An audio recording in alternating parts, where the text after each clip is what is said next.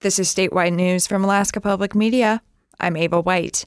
School administrators told lawmakers yesterday that Alaska school districts are facing unprecedented challenges in hiring and turnover. Lisa Parody leads the Alaska Council of School Administrators.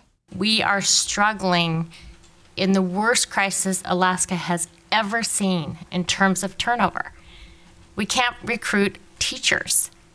Fundamentally, that's very important to high-quality instruction. The comments came during a 2-hour presentation before the House and Senate Education Committees featuring school and district officials from across the state.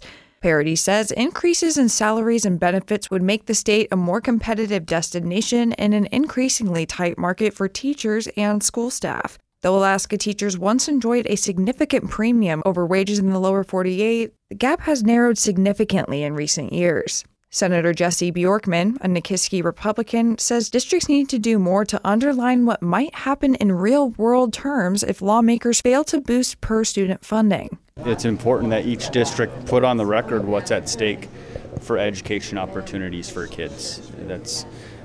Those are the questions that we're looking for answers for, is we need to know what we're investing in and what outcomes are going to be available for kids through those invested dollars.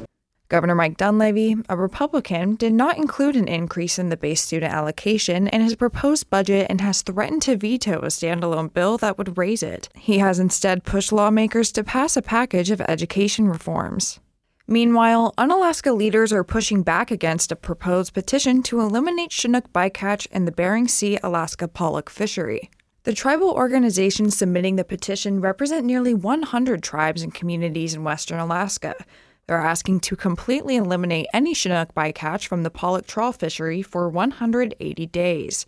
Unalaska Mayor Vince Tudiakoff Sr. said in a letter that a zero cap would, quote, efficiently shut down the entire pollock fishery of the Bering Sea and create a dire situation for Unalaska. Bering Sea pollock is the largest fishery in the nation and Unalaska's main economic driver. Tudiakoff says closing the pollock fishery, which would be the logical result of imposing this restriction, would gut the local economy and reduce city revenues by 20%. A similar petition was denied in 2022. The tribes calling for action say the salmon runs in western Alaska have worsened in the ensuing years, and that YK villages are experiencing a cultural emergency. The North Pacific Fisheries Management Council meets this week in Seattle, where they will discuss the proposed limits. This is Alaska Public Media.